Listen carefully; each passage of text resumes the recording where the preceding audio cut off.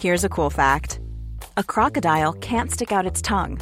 Another cool fact, you can get short-term health insurance for a month or just under a year in some states. United Healthcare short-term insurance plans are designed for people who are between jobs, coming off their parents' plan, or turning a side hustle into a full-time gig. Underwritten by Golden Rule Insurance Company, they offer flexible, budget-friendly coverage with access to a nationwide network of doctors and hospitals. Get more cool facts about United Healthcare short-term plans at uh1.com.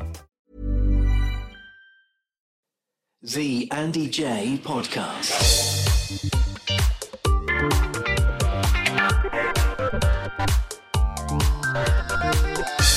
The Andy J Podcast. The Andy J Podcast. Hello, welcome to the very latest Andy J podcast. We have a very special guest for you today. It is James Martin, celebrity chef par excellence and the man who graces the UK's weekend televisions. Well, has done for such a long time, literally for generations. Obviously, there was the BBC show that he did forever. Now he's been on ITV and just keeps going. His work ethic is incredible and he's a proper superstar celebrity. Now, I'm going to tell you a little story about how we managed to get James Martin. I had been told it wasn't going to happen for weeks and months, and actually months, yeah, to be fair. I've been trying to get hold of him since we started this, maybe 12 months ago? Crikey, yeah, we're closing in on episode 52, aren't we? Wow. Anyway, I was always getting the same response, which was that he basically doesn't do interviews. And when I look across the last sort of 15 years or so, that absolutely stacks up. He doesn't like it. He's not into the sort of... Well, he's not into fame. He doesn't like the idea of celebrity, and he doesn't like the idea of being famous, and he doesn't really want to talk about himself. So when I was told no, and I don't really take no for an answer generally when I really want to get hold of someone, but it just continued to be no, doesn't really do it. Then I saw that he'd done something for Chris Evans, and it was like, yeah, but Chris Evans is like his best mate. I'm like, oh, okay, fair enough. Then I saw he'd done a very, very short thing with Jason Plato, and I was told, yeah, but... Jason Plato is his racing buddy, so, that's sort of a favour to a mate. And I was like, all right, okay.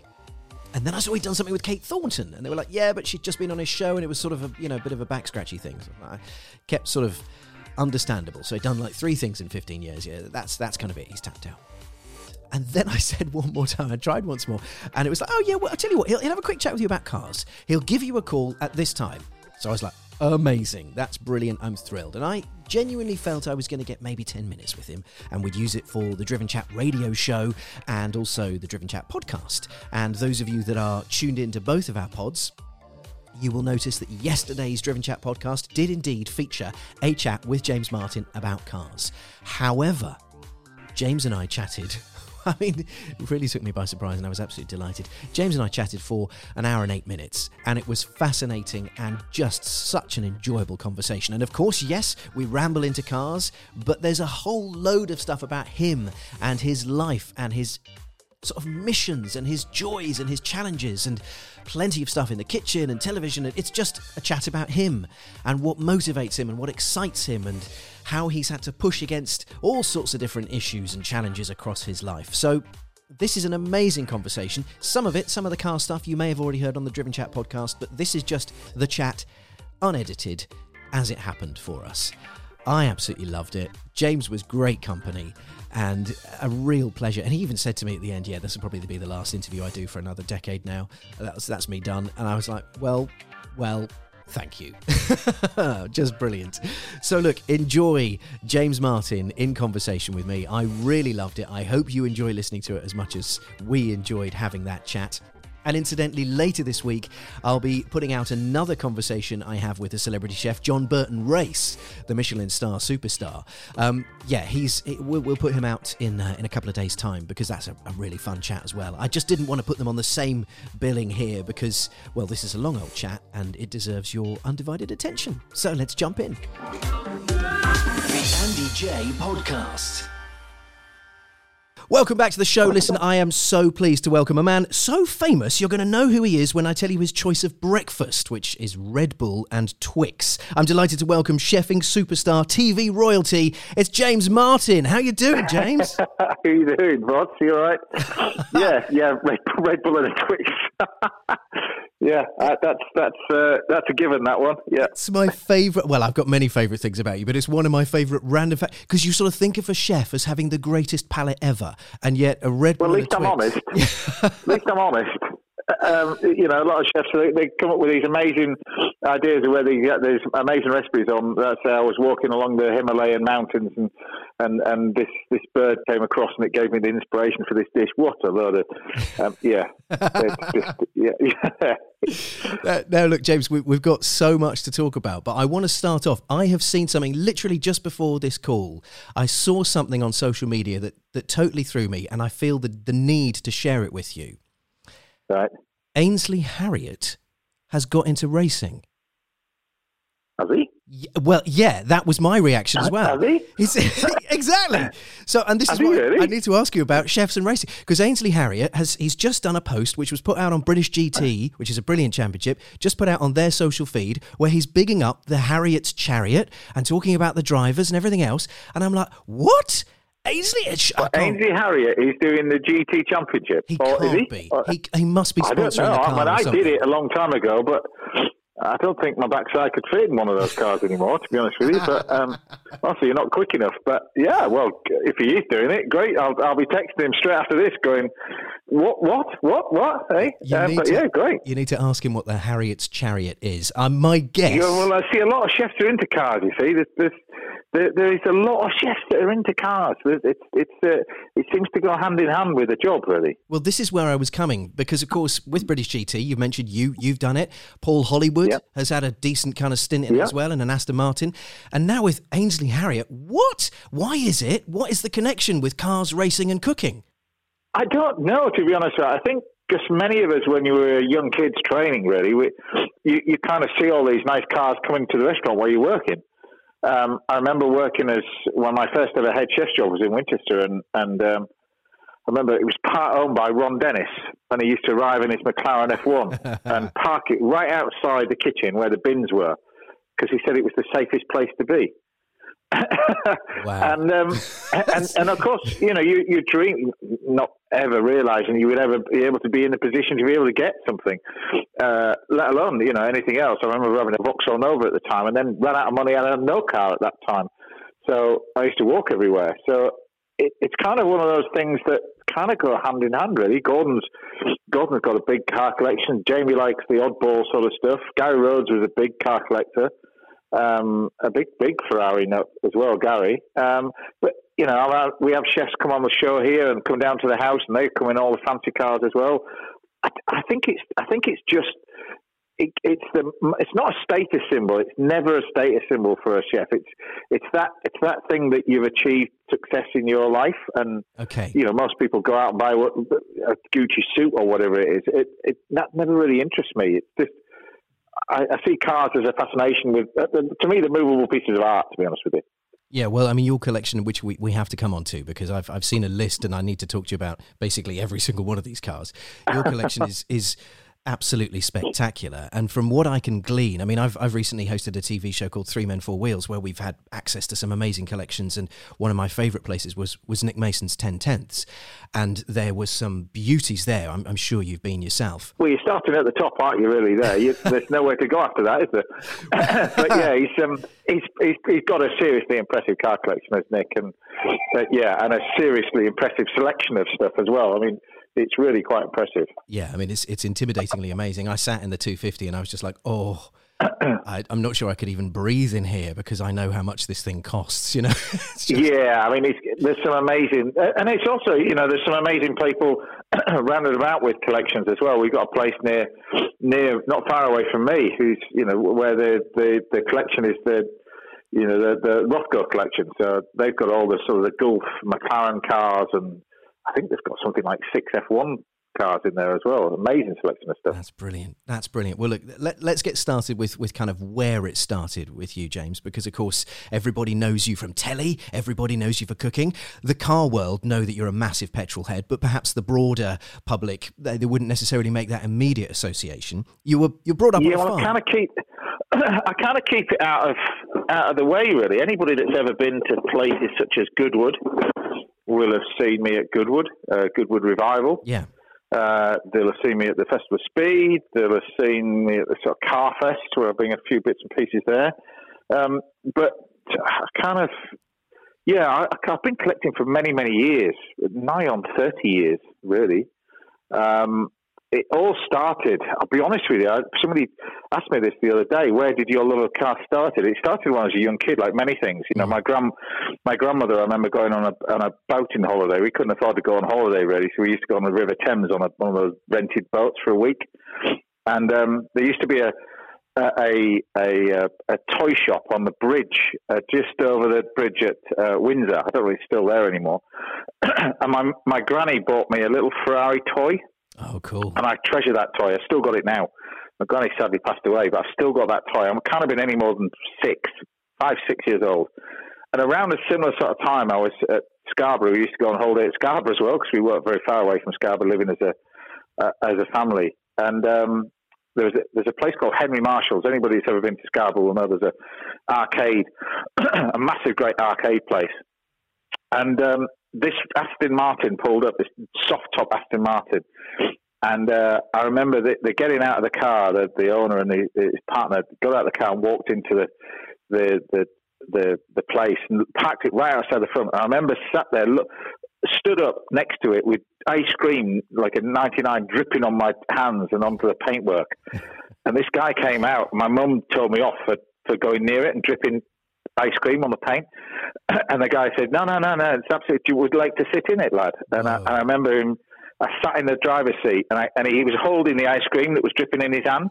And I sat in there, picked hold of the wheel with ice cream dripping everywhere. And that was it. That was the moment. That's just amazing. Thought, that was it.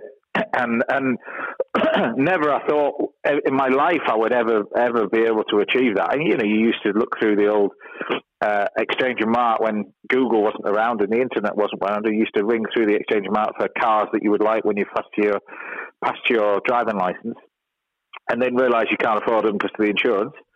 So I ended up with a chopped up Vauxhall Nova. It was a white one with a boot on the back. It was 3 cars welded together, and I bought it for 170 quid. Brilliant. And it went everywhere, that car. And I had it all throughout my college life. And my mates were into motorbikes, and they sadly passed away by choosing to go to motorbikes when they were young kids. So, right. So 3, there used to be 4 of us hanging around together at school. I think there's probably only me left now. Because I was the only one that didn't go into motorbikes straight away. And but I used to sort of enjoy cars on the farm and that kind of stuff. None of my family had fancy cars. We just had tractors. But I enjoyed sort of driving the tractor when I was in my teens, 12, 13, that kind of stuff. And I suppose it wasn't until I went to London where I saw all the amazing cars there. When you were working in London at 16, 17, I used to finish work and walk past all these showrooms and sort of peer through the window. I love that your passion, James, started with cars with that moment, but it also involved food. I love that you had an ice cream. Most people know that he loves it too much sometimes when you see the size of me. But I've never followed a trend. I've always tried to be honest with everybody and the in terms of my food and everything else, and believe in what you believe in. People know that I love butter. I don't follow a trend. There's going to be no health food book coming your way from me in my career, but I just enjoy food, and I can't understand why anybody doesn't enjoy it like what I enjoy it. And to me, it's your job is now slightly different to what it was before, but the enjoyment of being able to show people how amazing food is just it's a pleasure. Oh, I mean, you've unlocked a whole nation of food lovers now, which is it must be a very rewarding thing to hear, because your passion and love for food started as young as it did for cars, didn't it? Were you catering weddings at 11? Is that right? Yeah, I had my own little business when I was 8. My dad was quite an astute sort of business mind, really. He would always tell you profit and loss, that, if you were doing a wedding, and I used to cater for weddings when I was 10, I think, my first ever function, on my own. And he used to say, right, we buy this chicken for this. You need to give your mum some money to use for the electric and bits and pieces, and then you sell it for this.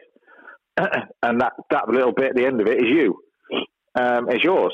And I never forget it, really. And it's a valuable lesson, really, right throughout my school days, because I never passed a single exam at school. I'm severely dyslexic, so I never really passed a single. Well, I didn't pass the single exam. I think I got an O level in art. That was it. Failed cookery. Failed a lot. Failed cookery. It gave you enough qualifications. Yeah, I failed cookery because I couldn't. I could do it practically wise. I remember nearly getting expelled from school at the age of nearly. I think it was just gone 11 at secondary school because they asked you what you wanted to do that week and people brought in Swiss rolls and fairy cakes and cupcakes and that kind of stuff. Yeah. I did flambé chicken livers with mange tout and roquette. Crikey. When I was 11, and then I nearly got expelled for bringing alcohol into school because I set fire to it in the corner and there's some flames going. I was flambéing it, but do you know what I mean? It's all I ever did. It's all I've ever done. I don't really know anything else, and I don't really want to know anything else. Can you still remember the name of the cooking teacher that failed you? Yeah, Mrs. Baxter. Never forget it. Yeah, the last words to me was I walked out the door, "You'll never ever be a chef." Yeah. Yep. Have you seen her since? Oh yeah, I've seen her a few times. She denies it, but you remember that thing as a kid. You remember those words, and you remember the inspiration and the positives and negatives. I'll be honest with you, I hated school. I absolutely hated school. Because of being dyslexic. Every single bit of it. I knew that when I had an English lesson, I knew that I'd be sat there crying my eyes out doing 20,000 words at the end of the day because I knew it. Yeah. I couldn't spell, so I would get them all wrong. And dyslexia wasn't even thought of then, really, was it? It was just you couldn't do English, so you were put in the D class and put in a thing called life skills.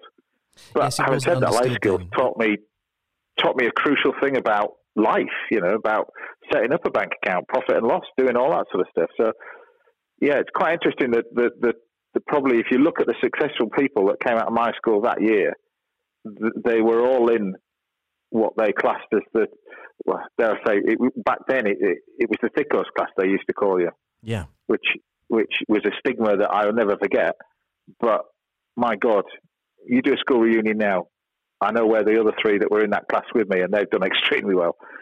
And so that, it drives you, and I do a lot of stuff for dyslexia at the moment, and I say that, with the young kids, it shouldn't be a stigma. It should be a badge of honor. Mm.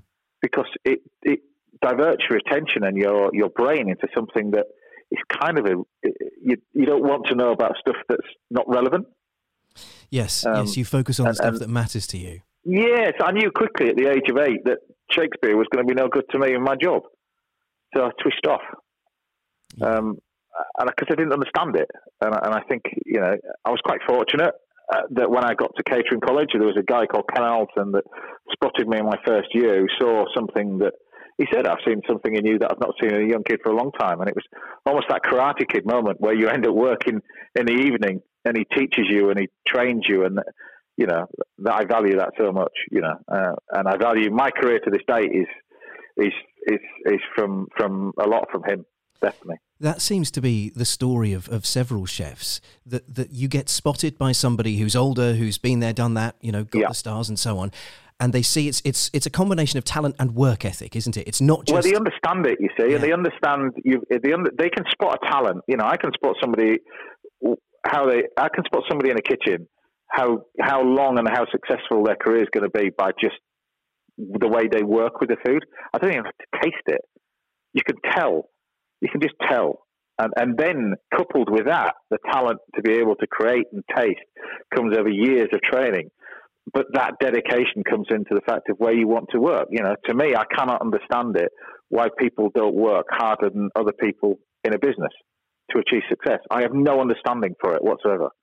In my mind, I do not understand why people switch off at 5 o'clock. I've got no idea why. I still can't. It's so refreshing to hear you say that, James, because I've always sort of struggled with that as well. I've never quite understood the people that are satisfied at mentally switching off and then just going to the pub and having the same conversations they have every single night. If that's what you want to do, I have no problem with it. But don't then, worse is no social media now, hurl abuse at people for being successful. Yeah. They've worked generally. Some are privileged for sure, but there are a lot of people out there that have worked incredibly hard and risk a lot to achieve success. Now, success is not financial. Success is mentally what's in your heart more than anything else. My most successful time in my life was when I became a head chef at 21 years old. There's no question. It wasn't when I bought my first fancy car. It wasn't when I bought my first house. It was none of that. It was when I became a head chef. That's all I ever wanted to do. Now, I achieved that very, very quickly by a route of good luck, hard work, dedication. And I remember when we opened, I had 2 years without a single day off. I worked 19 hours a day for 2 years with no days off. Is success a feeling, James? Success is what's in your head, isn't it, really? A lot of people judge success by what fancy car you drive. I've never done that, because I think anyone that drives an open-top latest Ferrari just looks a bloody idiot. Unless you're George Clooney, and I'm not George Clooney, but I just look as if I've nicked it. So, but do you know what I mean? Success is it's what people want. Some people wear fancy watches and like I said, show it off. That's fine if that's what you want to do. I have nothing wrong with it. You know, I embrace success. I think success is amazing. It gives you something to work for, something to look forward to. But you look at there's going to be a lot more people far more successful than you. So then that would drive you on and go. You know, I've got no aspirations to have restaurants all over the place or houses all over the place. But I want to do what I do and do the best of what I can do, and know that every single day I wake up, I'm trying to achieve something that I better than I did yesterday. Yes. And that's all you can do, you know. And you talk about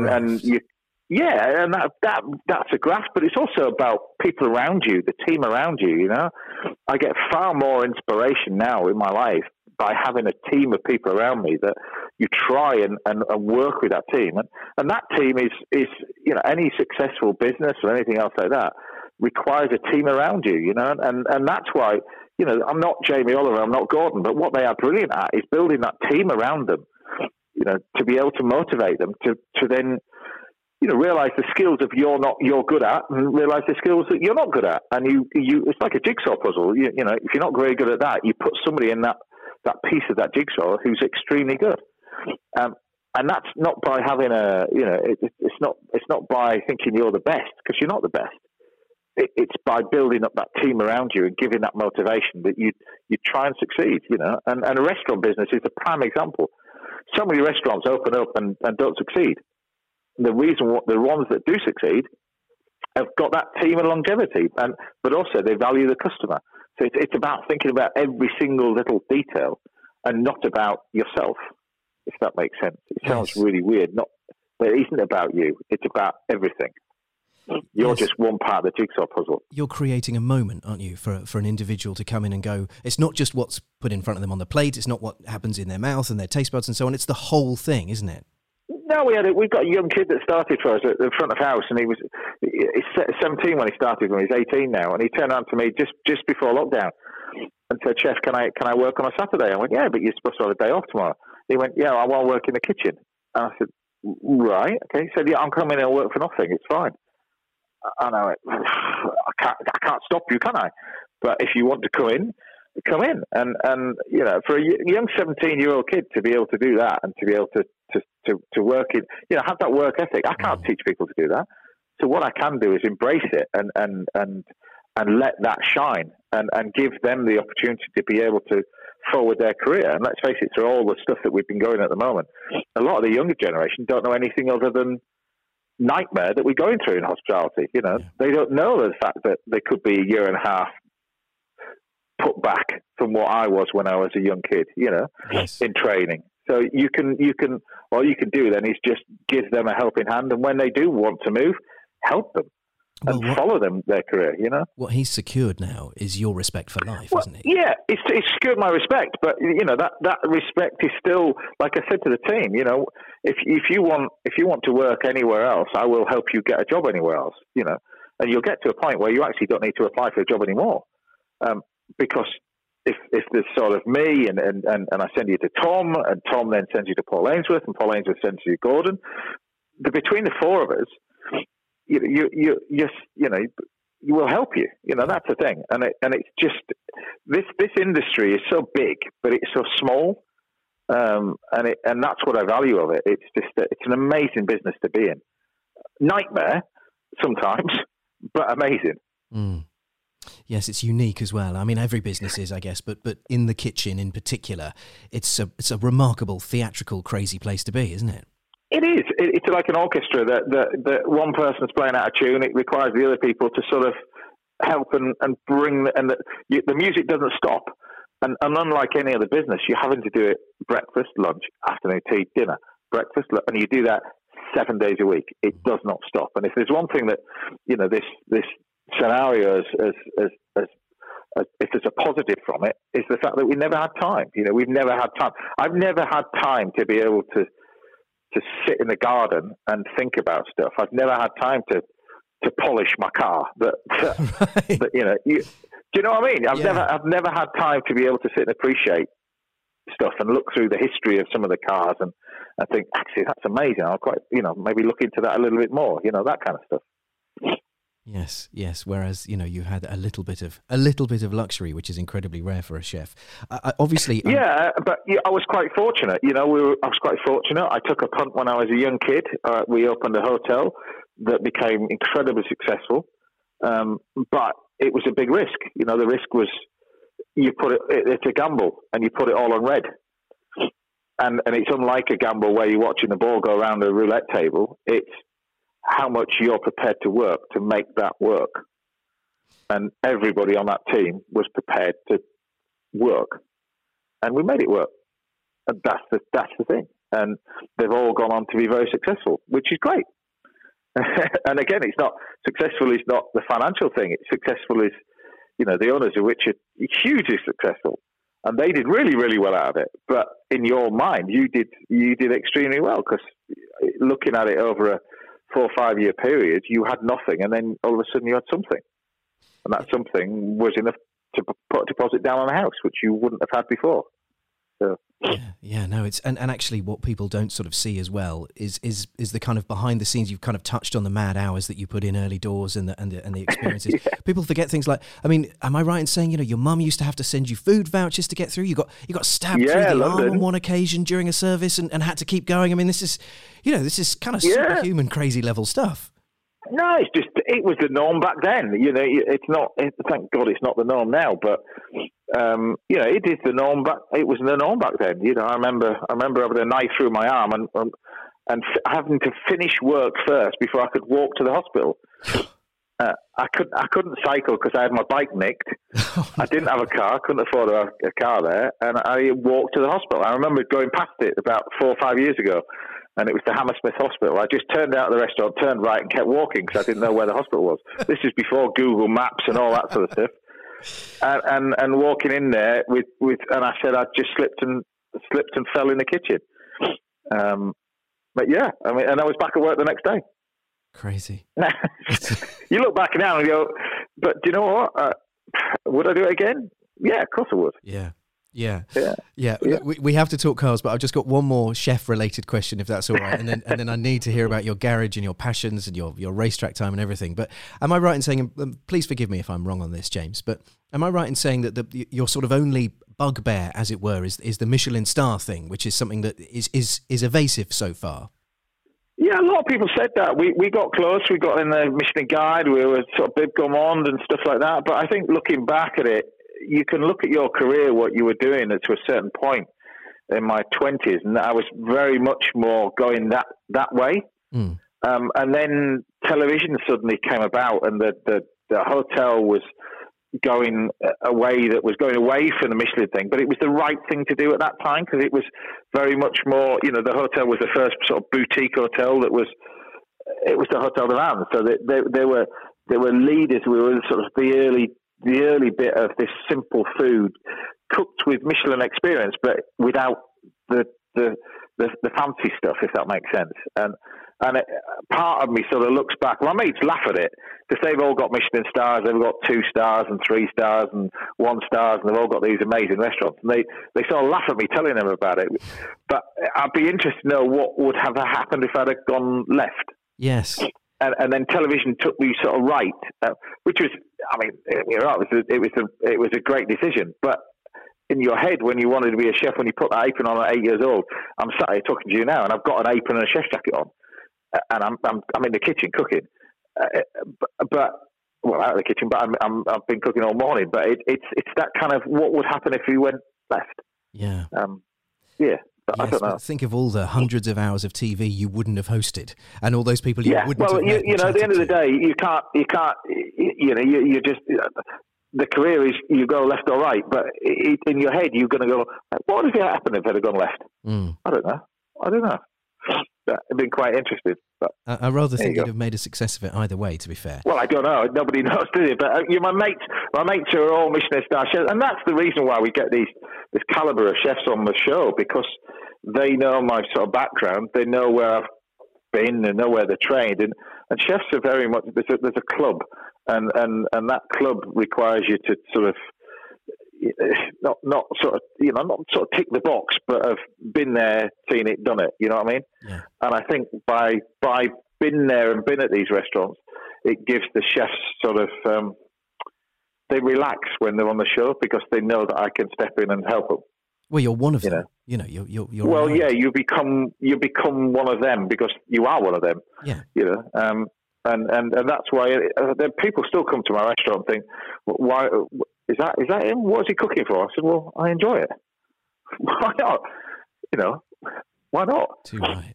Also, you'd feel so cheated if you came to your restaurant and you were there but not cooking, like just sitting there having a cup of tea. You can't be everywhere. But I've only got 2 places. I've only got 2 places, but there are a lot of chefs with a hell of a lot of restaurants, and that's brilliant. And the business is amazing. That's great. But I'm quite comfortable with that. I'm quite cool. I think it's amazing that chefs can run restaurants and 50 restaurants. I think it's fantastic. And the success is amazing. I think it's brilliant. But there's also, I admire a fish and chip shop who's been there 25 years and who's doing, 2,500 fish and chips a day. It's amazing. Yeah. So, and a lady down the road who's got a little cafe that's making her own cakes. It's also amazing. So, Absolutely. Everybody's trying. No, more power to them. Now, we've got to talk 4 wheels, and 2, in fact, because you love your bikes as well. I'm going to quote you. This might be wrong, in which case, fair play, but let's see if you Probably is. You've been on Google again, have you? Well, no, actually, this is from a magazine that I've got randomly, and I've just had kicking around forever. So it says, food first, then cars, then my dog, then women. Oh yeah, well we're talking 22 years ago, 28 years ago. So yeah, that was when it printed media. Now the internet sort of stuff. The trouble is, you say stuff like that and it sticks. Yeah, but to be fair, it's a pretty good way of life. I might have moved stuff around a bit since then, but cars have always been a big passion of mine. My mates over the years have collected kids and marriages and divorces and stuff like that. But I don't know what it is. It started out life as just buying one, and that one then kicked off, and it went mad. It went absolutely mental. And and it was that one. I remember it was. I don't remember exactly when it was, where it was, what year it was, and what date it was. I remember exactly when it was. And it was at a car show in Germany, in Essen, 17th of April, 26 years ago. And I quite fortunate. I did a little business deal when I was quite young, and it came off. And it was. Do you remember the Pagani Zonda? Oh yes. Yeah. Well, there was sort of, that was a talk of that kind of stuff. We're talking quite a long time ago now. It was over 20 years ago, it must be now. And anyway, there was a Pagani Zonda, and over sort of a 4 or 5 year period, I'd been going backwards and forwards to this car show in Essen. It's quite a famous classic car show, but not just classics. They've got a bit of everything, but it's huge, about twice the size of the NEC. It's massive. And I used to go there backwards and forwards, just take the car and just go over there for a weekend. And I remember going in there one Saturday morning, and I went through a different entrance, and I walked in there, and there was 2 Mercedes-Benz Gullwings on the stand, on the Mercedes-Benz stand. Huge, great. It wasn't a stand; it was a whole hall. There was 2 Mercedes-Benz Gullwings for sale, and it was 2 minutes after the show had opened, and one of them had just sold on the left. Gosh. And I remember walking up to the gentleman, and it was a German chap, a sales guy, and a lot of these, bear in mind that I'm 24, 25 maybe. Okay. And a lot of these sort of chaps, and you go to a sale room, they go, oh, yeah, here we go, another tyre kicker, and just ignore you.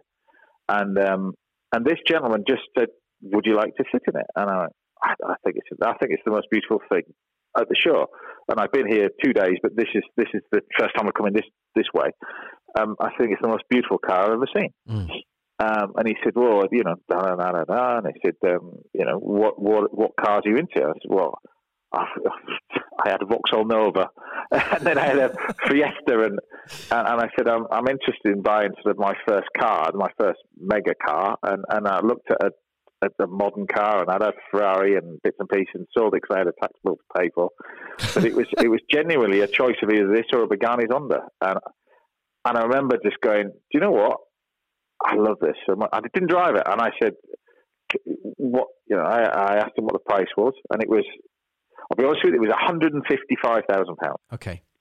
Which was more money than I'd ever seen in my life. A lot of, especially back then, a colossal amount of cash. A lot of money. Yeah. And I remember shaking his hand, and I said, do you need me to sign for anything for the car? And he went, no, the shake of a hand is good enough for us. Oh, good for him. We will fly you over to Germany, and you come and have a test drive of it.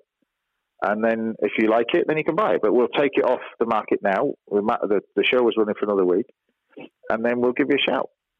And sure to his word, I flew over, test drove it up this mountain with this amazing racing driver, German racing driver. And it was silver. It was red leather. It was beautiful. And I bought it, and I came back. And I was living in a flat. And I had a Gullwing Mercedes in storage down the road. Blimey. And I genuinely didn't know what I'd bought, to be honest with you.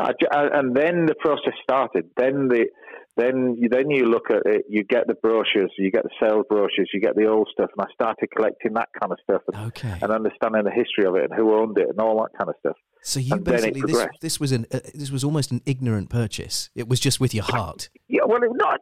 Be honest with you, I didn't know anything about them.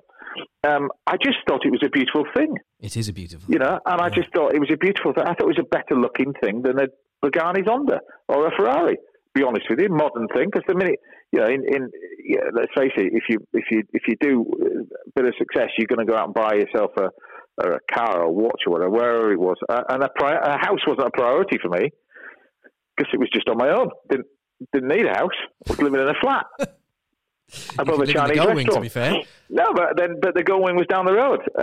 But I didn't really know what I bought, and then you gradually sort of look at it, and then all of a sudden I looked at the classics, and I really got the bug, and then all of a sudden it started to grow, and it went crazy very quickly afterwards. So the Gullwing is this the one that you looked after so brilliantly that you ended up selling it back to Mercedes-Benz for Mercedes-Benz World? Sold it. Mercedes-Benz bought Brooklands, and they turned the Brooklands into a motor museum and all that sort of stuff. Yeah. And that car, you can see, is in Brooklands now. As soon as you go in, Mercedes World, it's in there. I've sat in it. I didn't realise it was yours. It is a staggering car. Do you still visit it? 961 UXD. That's my old car.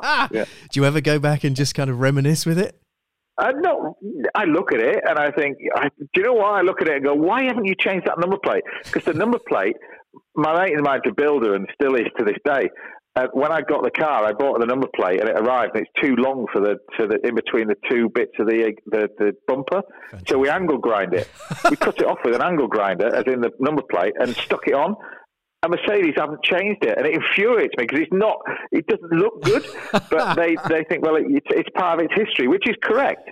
Because when you're looking after a car, you're just looking after it for the next person. You're not a classic car. It's not a disposable thing. You're just looking after it because you love it, and then hopefully pass it on to somebody else who will also love it.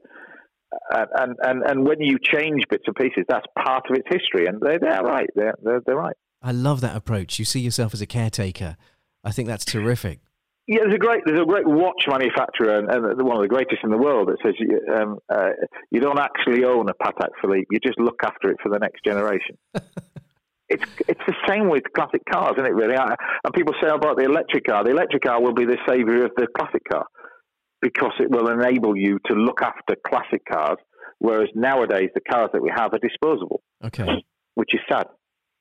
What an incredible way of looking at it. Yeah, that's amazing. Let's talk more about your collection then, James, because it's a sizable. It's not just a couple, is it? You've got what, close to 40 cars at the moment? Is that right? There's about we're about that, and a real eclectic mix really. And when I sold the Gullwing quite quickly after that, I then bought a Maserati. I bought what was called a Maserati A6 Monoposto. This which is was a raced by fantastically Fangio. rare car, isn't it? There's hardly any of them. One of only three. 15? Yeah, one of only three. Crikey. Yeah, it's quite a rare car, and Fangio raced them at the Mille Miglia. And the problem when I wanted to do the Mille Miglia, but that's why I bought it. And in hindsight, I should have probably gone in the Gullwing, but I sold the Gullwing to buy this. But it was and I had the right people to do it and everything else. And to be fair, it was not. When you look at the history of them, they all did the Mille Miglia and they all broke down after 100 miles. So is that what happened to you? And that broke down at 120 miles. And it was just a bit fragile. It was just a bit fragile. You needed a bigger engine. You need low revs to be able to just keep going. But the old Bentleys you could do it 3 times in a Bentley, 1930s Bentley, 1940s Bentley, whereas this thing it's quite a small engine, it was quite high revving, and anyway, in hindsight, it wasn't great. It just shows you how hard Fangio drove them, doesn't it? Don't buy a car Fangio. I wasn't driving anything like him, but then I sold it and bought I remember going to Goodwood and seeing a yellow Ferrari 275 on the stand, and I missed it. I genuinely, I loved it. I missed it, and I said, "Is that car for sale?" He said that this guy's just bought it just before you came on the stand, and I remember standing for 2 hours. I was wandering around this car, going, "That looks amazing! Look at it." 275. So what, mid 60s here we're talking. It's 1964, 275 Competizione. Yeah. It's, and it's a long nose one. They do short nose one, but like the D-type, the long nose one looks better than the short nose. I think it's people's perception, whatever it is. But I think the long nose one looks prettier. And it had the bumpers taken off, so it was a little bit funky. Yellow, it was quite cool. Roll cage in it, harnesses, all that kind of stuff. Side exhaust. It was quite a, it wasn't your stereotypical wire wheels. It was the really rare magnesium wheels. These ones, and anyway, so. About two years later, I get a phone call from a dealer friend of mine who found me a couple of cars he found me the A6, the Maserati, and I'd sold it, and so it sort of sat. I'd sold the car and the Maserati, and anyway, he knew that I was looking for bits and pieces. This guy looks for other people, and he's found cars for quite a few other people in the past. And then I got a message while I was doing Saturday Kitchen one day, live for the Beeb. I got a message going, do you like this? And it was the car that I'd looked at 2 years ago at Goodwood. And he said, I'm in Germany now. I'm buying a collection, but I can't afford the collection, but I'm selling off. A lot of people would go in there, these dealers would go in there and sell the collection before they even bought it, if that makes sense. Okay, they'd phone up a lot of people with, do you want to buy this? Do you want to buy that? Yes, that's how it all works, really. The good stuff generally very rarely comes up at auction. It's all just sold without coming up for auction. And then they said, well, you've got an hour to decide. And I was live on air thinking, while I was cooking this bloody sea bass and interviewing all these guests, thinking, right, I want to buy this car, but I can't tell anybody. Can I afford it? And anyway, I just bought a house that week. I just bought this house that I was going to do up. And I went, yeah, I'll have it. And that was the money that I was going to use to do the house. They actually put a roof on the bloody house because the thing was dropping a bit. And I lived in a motorhome for 2 years. Oh, that's amazing. In my driveway, but I had this car. Oh, yes. Honestly, this is how mental I am with cars. I had a house that I couldn't live in.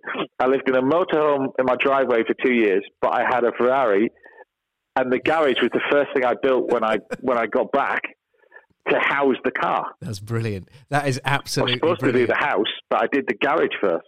I can just so when that text message came through, you're live on air, and we've both hosted telly before. You've done loads and loads and loads. Yeah. Your attention has to be on what you're doing, but if something like that comes in, it was diverted it's totally up a little in the back bit, of your head, isn't it? You're like, oh. Yeah, it was a bit, and funny enough, that's the same garage where we filmed the Saturday show. Now, brilliant. That is the exact same garage that I built for my car, and the reason why it's got a mezzanine floor, this vaulted floor, is that I wanted to put a 4-poster ramp, and I was going to put my bedroom upstairs, so the car, it was really boys thing, a 4-poster ramp so I could see the car from my bedroom. That's amazing. See that? What a view! But yeah, that was, and I still got the Ferrari now. And that's probably the longest. I think that's the longest one I've had that 16 years now, 17 years. Is that the one you and can't I've still got sell? it now. Is that the one that? Because I've met several kind of classic collectors who will say that this is the one I'm buried in. I'm literally. Yeah, I won't buried sell in that. Yeah, I won't sell that. That's pretty cool. It's pretty. But there are several now that I just that I mean a little bit more. They're not high value cars, but the Keith Floyd 2CV. You know that's a given. I won't sell that. No. You know, there are certain ones where they've got more sentimental value than anything else. Yeah, and there's that's an certain ones emotional where, purchase, isn't it? if you sold, you would never be able to get another one. So there's that sort of scenario. But you know, certainly that one, the Ferrari is definitely not for sale. Can you tell me about the 350 Shelby Mustang? Have you still got that? Yeah, I still got that. That took about 2 years to restore. There's an amazing guy, Quinton Carmichael, who sadly retired now, but he used to build sort of one car a year. They were all like mega. There's only him that builds it, and he does all the paneling, panel beating, engine work. He's just a genius, but works on his own because he couldn't find anybody good enough to work with him. Wow. So he used to have a project, and for the last sort of probably 10 years, he's been doing projects for me, different projects, and one of which was I think the first car that he did for me was a 350 Shelby Mustang that we got from Florida, and it had been tracked, so it was a little bit sort of left hand down a little bit on the suspension, and when we took it apart, it sort of fell apart, and so we said, right, if we're going to do it, let's do it properly, and we built it how it should have been built. So, but we slightly modernised it. We took the leaf springs off, put the calipers on it as well. The same, just a bigger engine, 7-litre V8, but Alcantara inside. Yeah, it's proper thing. Proper thing. Magic. Proper tool. Magic. But, exhaust came from America. Running gear came from Australia. Yeah, but proper. All the panels that you usually buy online are all rubbish. So we built them. We built it all out of aluminium. Built the whole thing. I remember the bonnet took about 800 hours. Gosh. Just to get the bonnet and the side bits to fit. There's a tremendous amount of work because the scoop on it and everything. But yeah, that's 14 years I've had that one. How much do you get to drive these, James? How often do you get to take each car out? Generally, anybody that's a classic car, you go in whichever one works. Whichever one will start first is usually the sort of thing. You weigh it up going, is this going to make the journey? And is it going to start when I wake up in the morning, wherever I'm going? So it's kind of that sort of stuff. But whichever one really works. But I generally drive all my cars how they should be driven, really. Particularly the sort of the competition cars, which I'm into now. Yeah. You drive them quite a bit because you have to drive them a bit because otherwise they won't work. Otherwise they're not worth having. Yeah. I mean, James, I've got to share this with you because it was a really special moment for me last year, and I think this will resonate with you as well. I was lucky enough, because of the TV show, I was lucky enough to get invited to Paddy Hopkirk's house, and there he was with the Monte Carlo winner. And my days, I've had a passion for minis since I was tiny, and I think you share that. Yeah, 33 AJB. It's probably one of the rarest minis around. Yeah. I've got 8 Emo, which is pretty rare. Then I've got OBL 48F, which is another rare one. They only built sort of late 20s, in numbers, the original Works Cooper S's. And for some reason now there is 33 of them. I don't know where the rest of them come from, but there are on the register that many. But they're cool. They're iconic. You know, the old Series 1 cars. You know, the way that they were designed on a cigarette packet, that kind of stuff. And the rally cars are just iconic. They're very, very different. Very, very different to a usual Mini. And they've all got amazing stories. They've all got amazing paperwork, the histories. I've got the bill sheets. I've got the paperwork when they used to send them around to Monte Carlo for the rally. I've got all those, the RSC rally, all that kind of stuff. And all the history, the pictures, the photographs. Yeah, it's amazing. And then, you go to the 60s right up to sort of the modern rally cars that I've got now. The iconic, 555 Subaru, which, if you're my era, that's the sort of the era of the late 90s or 90s, early 2000s, the Colin McRae, the Sega Rally, that kind of stuff. you know, and I've got one in my garage, and I've got McRae's Ford Focus. Have you? The iconic sort of Marlboro livery. Oh. So, yeah, he won 4 rounds of the championship in my car in 2002, that one. But yeah, the amazing thing with this is you drive to the pub. I drove the Subaru. It's Peter Solberg's Subaru. I drove that to the pub the other day. Peter Solberg's, wow, what a legend he is. Dear well, me. everybody thinks you're arriving in some car you've just been to Alfred's in and put a load of stickers on it. But then they quickly realise that you've got no key, you've got there's no, you can't lock it. Good luck starting it because you need a. It's like starting up an aeroplane. You need a checklist. It's got no Apple CarPlay. It runs on more or less jet fuel. You can't go to the petrol station fill it up. They're insane bits of kit, but amazing bits of kit. Phenomenal bits of kit. Are you parking that next to the bins as well? That sort of sits it's down my mate's local pub. But yeah, I've got really into sort of competition cars. Cars that you can drive on the road that were designed that you drive, and then race and then drive home in it. And probably the most iconic one that sits. I mean, I've got, in the garage now. I've got McRae's car. I've got the Ferrari, and then I've got this GT40 in the middle.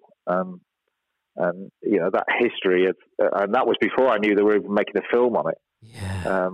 And that original GT40 is, I mean, Ford tried to do a Ford GT, the modern one, but it's not a GT40. It's not the same, is it? Wasn't that originally... Never will be a GT40. It never sound like a GT40. It never drive like it. The thing is absolutely insane. It's completely insane. And is yours the Ford one, or is yours one of the early Radford ones? No, mine's the early one. It's like it won at last time out. It raced. It won the Whitson Trophy in 2017, okay. 2018. It was due to race last year because of then COVID hit. We might be racing it this year with Jason Plato as my teammate, of course. But yeah, it was raced. And very successfully. It won quite a few of its races. Recently as well, so it won a big race. Sorry, with you at the wheel? No, not me at the wheel. No, I've got God, I'm not. I think of myself as a racing driver, but that's where the talent stops. I could. I mean, Jason said you'd be all right if you keep at it. I got within a second off of Mini in the Mini around Goodwood, but I mean, he's doing that lap after lap after lap after lap. And I remember he taught me how to drive. We taught me how to drive an F1 car once, and I ended up buying the damn thing. It was a Benetton. A Benetton. Okay. Benetton. It was Gerhard Berger's Benetton, 96 Benetton. And the thought, and I got within 2 seconds around Silverstone off him.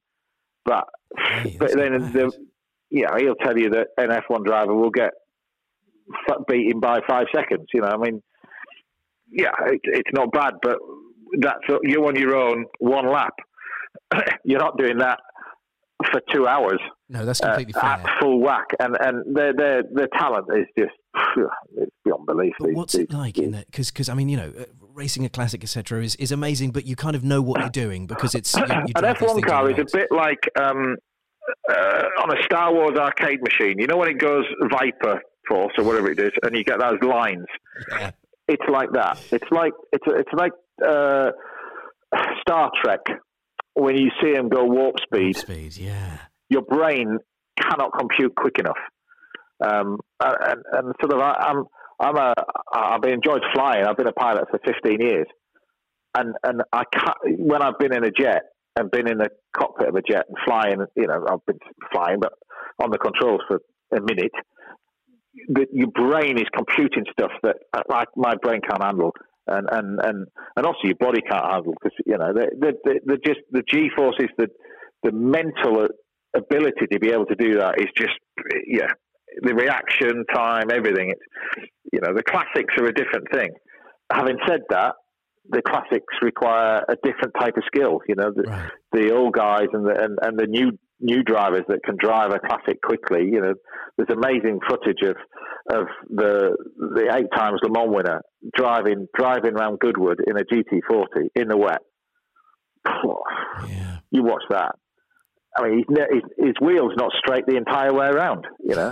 Whereas an F1 car is planted. You know what I mean? This thing is just constantly trying to kill you. Yeah, it's just constantly trying to drive him off the road, but he's just got his foot planted. It's amazing footage to see, but it's very different to driving a modern car. Do you get it once you've done the lap or however many you did in the F1 car for the first time? When you got out of it, were you just shaking and just like? With excitement more than anything else. Yeah. I had the privilege, and that's what the amazing thing is with this job. It gives you the opportunity to be able to do stuff. I remember driving Jackie Stewart's Tyrrell for a BBC show because nobody else that they knew could drive an F1 car, and I had two at the time. There's a few people who got them now in terms of television, but I was licensed not to race them, but I was licensed to drive that kind of stuff. And they would only allow somebody to drive it if they had experience of driving them. And I had 56 laps around Monza with Sir Jackie Stewart watching on the tower, looking at, it was hanging off the metal railings at Monza, and I had Monza to myself for the entire afternoon. And the sun was setting, and that was your pinch yourself moment. That was the one where you went, I'm not going to get to do this ever again. Yeah. Ever in my life, I'm going to do Jackie this again. there as well. Oh. So Jackie in the car that he'd never seen a Tyrrell drive around Monza, because he was always sat in them. He was always driving them. Yes, of course. Wow. And he knew exactly where I was on the circuit by which gear, which engine note that I was in. And he had a radio, and I was listening to it in my ear, going, no, you need to be quicker around there, you need to accelerate, brake less around there. And we were getting quicker and quicker and quicker and quicker. It was amazing. What an education, what an experience. No, it was amazing.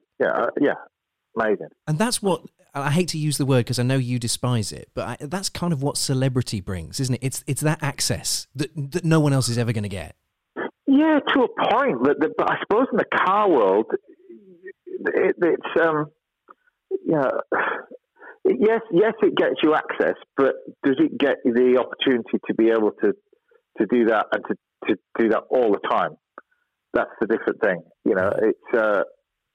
Yeah, my cars have come via a way of, I suppose, the business side of it, and that's been taught into me from when I was a young kid. When I was saying to you, buy a chicken at this, you sell it at this. Yeah.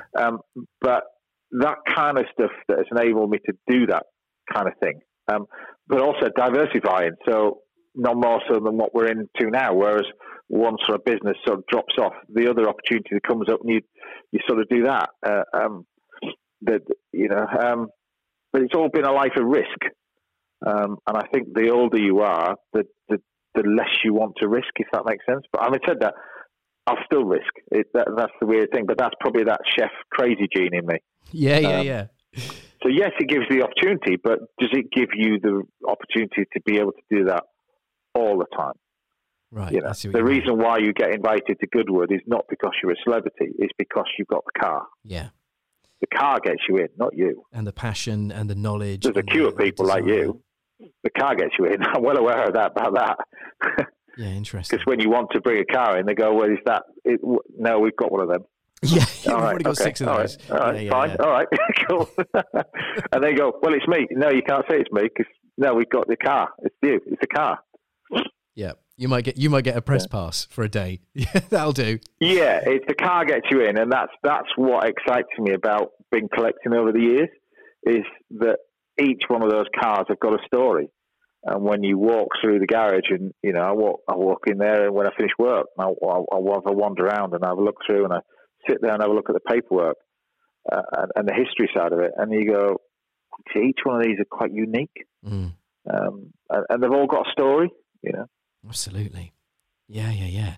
Do you have a daily that's not a classic, or are you always just? Yeah, I have 3 daily cars that I drive around quite a lot for work, and I have a Arctic truck, a Toyota Hilux Arctic truck, which I love. Yeah.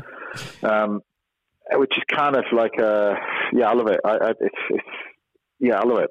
And what do you do? Just truck. Like load up the old pallets of fish on the back? And, load all my stuff in it. And if I'm going away, I just chuck all my stuff in it. It's bulletproof. Anybody that's had a Hilux knows that they are the king of pickup trucks. They sort of replaced the Defender as the go-to farm vehicle, didn't they? Yeah, old gamekeepers will have a Hilux. And I've got a Defender. I've got a Defender, the old school Defender. Yep. And I use that quite a lot. It was made by a company called LR. They're a sort of brand of a Twisted, but without the bling. Okay. And it looks like an ex-army one, so it's a soft top thing, but nice. it's a new one. So it's in the same green. It's got a canvas soft top, and it's that. And I drive this BMW that mate of mine, JK, told me about. I was looking for a sort of a state car, and everybody's going on about RS4s, RS6s. And he went, no, you don't want one of them. We've all had them. I went, well, you've all had them. You've had about 10 of them as long as I've known him. And he said, no, buy this. And I went, I don't even know it existed. What do you mean, buy this? And he went, it's the best value car on the market. Go out there, find one and buy it. It is unbelievable. And it's a BMW 760 Li. Okay. And to Joe Bloggs, it looks like a 7 Series BM. But I swear, I've driven a GT3 RS, bright green GT3 RS. I've driven it through central London. This gets more looks from the youngsters. Really? It's a black BMW 760 Li. They all know what it is, and you've got to really know what it is. Yeah. But my God, when you own one and drive one, I'll never ever buy another car other than that. Wow. And they're going to stop making them because it's a V12, so they won't make them anymore. But it is the best new car I've ever driven. It does everything that any other new car wants to do, but it's incognito. To Joe Bloggs, they wouldn't have a clue what it is until you put your foot down. That's clever. 200 and something miles an hour, 680 horsepower, four-wheel drive, four-wheel steer, synthetic vision. It's got all the gizmos, gadgets on it. It's incredible bit of kit. Wow. And you can drive all the way up to Scotland and feel like you've driven 10 miles. Amazing. Oh, that sounds beautiful. I love that it was the most subtle of name drops as well, James. Yeah, my mate JK Jamiroquai told you to buy this car. Well, he's a bit of a car nut, you know, and we've chatted long, and well, Nick Mason, who you mentioned, has been here. We've chatted cars for. If you've got a lover of cars, you don't. It doesn't matter who you are, what you are, where you are. You've all got the same passion. It doesn't matter where people are from.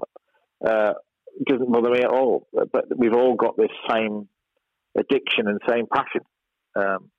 That's what it comes down to. It's a special bond. Really. Yeah, it's a special bond that some people just don't understand. It's appreciation for them. And like I go back to later, you know, there are people out doing that for a financial gain, but it's not what collectors do. Collectors buy because they like them and look after them, and they want the next generation to look after it too, if that makes sense. You see a lot of it in the car game. Well, I'm not selling it to them because they're just interested in making money of it. Yeah. So they'd rather sell it to somebody that can look after it, and they know that it isn't going to go anywhere else. I remember I've got a car in the collection that a gentleman sold me, and he sold me it. I know that dealers were asking for more money for it to buy it, but he said, I don't want to do that. I want to sell it to somebody who's going to look after it. Yeah, that's brilliant. And I said, well, everybody's going to look after it. He said, no, but the difference is if I phoned you up and said, look, can I come and have a look at the car? I've owned it for 25 years. I went, yeah, no problem. Yeah. Go and have a look. Go and drive it down the road. Take it out with your wife. Fine. Exactly. But you know what I mean? That's what it is. It's that custodian thing again, isn't it? That's the key to it. That's the key to it. It's, you know, that's the important bit to me. There's several important bits, but that's the thing. But it's quite a weird thing collecting cars and classic cars. You either get them or you don't. A lot of people think, "Oh, why would I want a car that's you're constantly listening for it to break down?" But it's the history, isn't it? It's why the not? artwork and the that's history. What makes it. There's moments where you just think, "Wow, it's amazing." Yeah. Very, very cool. And your collection is mouth-watering. James, there's a few old bits of shrapnel. One's at work anyway. They're all right. I'm desperate to see it. I really want to come and look in your garages. That just sounds amazing. It's interesting when we get guests on the show. They all sort of come down and then they sort of come into the studio and then can we just have a quick look of what you've got? And Absolutely. Take them around. There's a few bits and pieces here. God, that'd be amazing. James, I've got a random one for you. It's something we do with a lot of our guests. It's a bit of fun. We call it our dream drive. I want you to have a think about this because, of course, you're uniquely positioned for this. Not only are you a car nut, but also you interview famous people all the time. So you're very well versed with the kind of world of celebrity, etc. So the dream drive is simply you can choose any car. any road, and you can have 3 passengers. They have to be, we have to know who they are, so they can be famous, alive, dead, or fictional characters. What are you driving? Where are you driving? And who are your 3 passengers for this trip?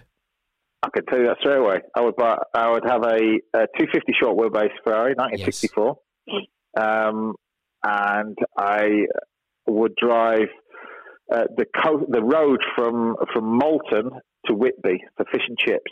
Brilliant. And through the Yorkshire Dales, up through there, over the Farling Dales, past the Old of Oakham. Anybody local listening to this will know what I'm talking about, but there's the Old of Oakham. You drop down through the Farling Dales, up past there, and end up at the Magpie or Trenches for fish and chips. I'd sit and eat it and watch the seagulls sit on your bonnet. And I would do that with one person. I would do that with my old grandmother, who passed away about 18 years ago. Nobody famous, but she was the one that said to me, "It says if you persevere and work hard enough, you'll get exactly what you want." That was it. Brilliant. She's been the inspiration for everything, has she? Yeah, Granny Smith was her name. Amazing. Yeah, Granny. You couldn't write it, could you? But yeah, Granny Smith. She was a. I've said it in interviews before, and I don't do like you said at the beginning of this. So I think you do it before you press record. I very rarely do stuff like this, and I said it in an interview a long time ago. I say it again. If I could be 10% of what she was, I'd be a 100% better person. There's no question. Wow. She was one of the most magical people on earth. Started with nothing, left with nothing, but left everything. Does that make sense? Yeah. What a role model to have. Left the world a better place, which is what we all should be doing, shouldn't we? Surely that's the mantra for life, isn't it? I think it doesn't matter what you have, what you've got. There's always be somebody that's got more than you, and that's not relevant. What's relevant is that you're on this planet for a certain period of time. Yeah. Leave it better off than where you were before, and that's not leaving stuff for it. Not necessarily that, but whether you leave inspiration for a younger generation to inspire to be you or inspire to be something or whatever it is. But that's the important bit, I think. That's what I learned. And not really listen to the negative sort of stuff. There's always going to be people who hate you. There's always going to be people who dislike you.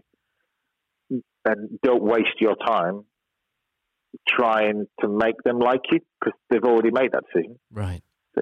So just concentrate on the people around you, looking after them, and doing the best you possibly can. That's all you can do. Yeah. Yes, that makes a lot of sense. And what a great mantra to have. What's the meaning of life? Do some good. Yeah, that's it. And if you go through life and you do your best, and you've made a bit, you lost a bit, and you've done all right, and you sit back when you're retired at some point. There aren't many chefs that live till they're 106, and we're in a job that doesn't really have that luxury. But one thing we do is we do burn the candle at both ends, and we do love our life and love our job. But would they change it all again? No, would they help? But remember that we get thousands and thousands of people per month coming through our door to eat the food that we serve. And all we're trying to do is make them happy. Sounds good to me. That's our job. Yeah. Sounds all right. It's a pretty nice way of making a living. It comes down to that, doesn't it, really? It comes down to the fact that, you put an apron on when you were 8 years old. I still get excited when I woke up this morning. I put my apron on now. I don't have to do it. I don't need to do it.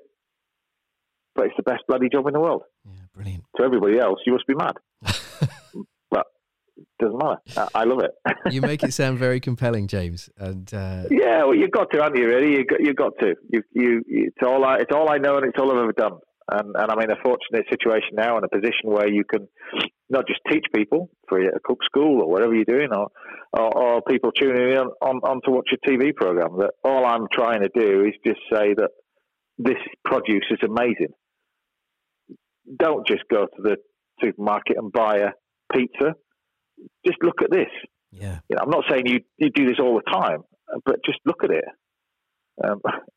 Don't deny it, and don't poo-poo it because it's £7.